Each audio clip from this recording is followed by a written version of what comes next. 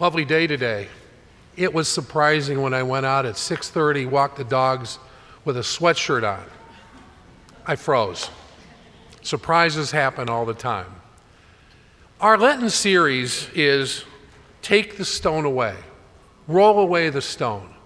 How many times in our lives have we been blinded to things that are somewhat obvious, or maybe things that are really not obvious?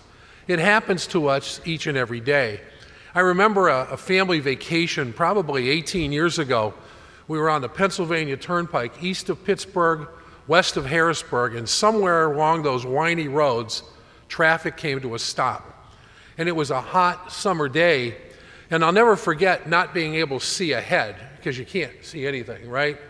And you're looking, and you just kind of sit there for a little bit, and nobody's moving, so everybody starts getting out of the car. And what we learned was, through the hearsay thing, that a tree had fallen in the road and blocked the road, and it was going to be about a 40-minute delay. We didn't see it, we couldn't believe it, and we wondered why we were stopped. Do we not feel that way when we have a stone in front of us?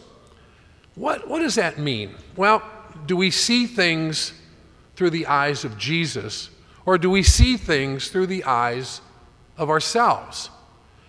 Our goal in life is to build community, and to build community with one another and with our neighborhoods, with our parish, with individuals. So how do we do that? How can we take the blinders off to build community with all people? Have we ever been places where you really don't acknowledge somebody? I've said before, you go to the car wash and all these guys are washing your car. Do we take the time to thank them? Do we take the time to encourage them, to say hello to them? If they have a name tag on, call them by their names. How do we get blinded? I think it's our society that does it to us. It's our society that builds in us that we're independent, we can do this on our own, we don't need anybody else. But really, we need one another, and we need to build community. Building community requires us to build interpersonal relationships. How do we do that?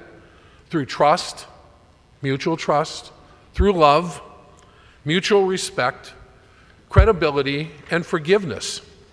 Because in order to develop relationships, when people wrong us or we wrong them, we need to forgive. These readings today were brilliant with examples and with things of light and peace and seeing. The first reading says, do we see as man sees? Do we just look at the outer limits of people? Or do we see into their hearts? Because we know that's how God sees us. How can we do that? We can do that by getting to know them, to understand them. What are their motivations in life? How do they react to things? How do they react to the world? Doesn't mean everybody's going to agree, but what it means is looking into the heart of the person. And I think we all can tell the heart of the person when we get to know somebody. The second reading really was very clear about we are children of light. And we're children of light because Jesus died for us. Jesus came and brought the light to us. He takes us out of the darkness of sin into the light of his presence. And he is present for each and every one of us every moment of every day. And then you get into the gospel, and when you hear about this blind man, he was physically blind. Well, we know people who are physically blind, but sometimes the folks that have blindness that's physical have a better sense of what's in a man's heart or what's in a person's heart. Or are we blind spiritually? And how do we get beyond that?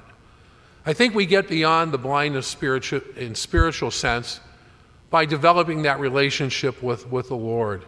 I thought about this as I was reading all week about these readings, and I thought to myself, if Jesus brought the light into the world, and he was able to hang on that cross and say, Lord, forgive them, for they know not what they do. If he can do that for us, we surely can do that for one another. We can forgive those who have wronged us. We can hope that people ask for forgiveness and give forgiveness too, because we've all wronged somebody in our lives. And it really hit me that if he can do that on the cross as he was dying, we surely, absolutely can do that. And to do that, we get rid of our spiritual blindness. We develop our relationship with the Lord. We pray to him. We talk to him. We ask him to come into our hearts, our minds, and our souls. We ask him to be with us every moment of every day. We can get beyond that spiritual blindness. Roll the stone away. How do we want to do that as we move on during the week? Because we're here at this Eucharistic banquet. We get the food for the spiritual journey in the body and blood of Christ. But we're really required to go out there into the world and change the world in some way. I don't think any of us are really going to change the world dramatically each and every week, but each of us can do an act of kindness. We can greet people that are maybe marginalized, maybe overlooked like the blind man, maybe not believed like the blind man. We can't be afraid like his parents and stand up for what is right. His parents were afraid of the Jews. They didn't want to speak up. He's of age, let him talk. But we should stand up for what is right. How do we do that? When we go to the grocery store, greet those people that serve us, the car washes that I had mentioned, the people on the street. Sometimes you're walking down the street and somebody's coming towards you and you get a little nervous, right? We've all encountered that. Reach out to them, just say, hello, how you doing? Good morning, good afternoon, whatever it may be. Take away that stone, and maybe that little interaction will change their life a little bit too. And maybe they'll change somebody else's, they'll pass it along. We've all felt overlooked in our lives at some point in time.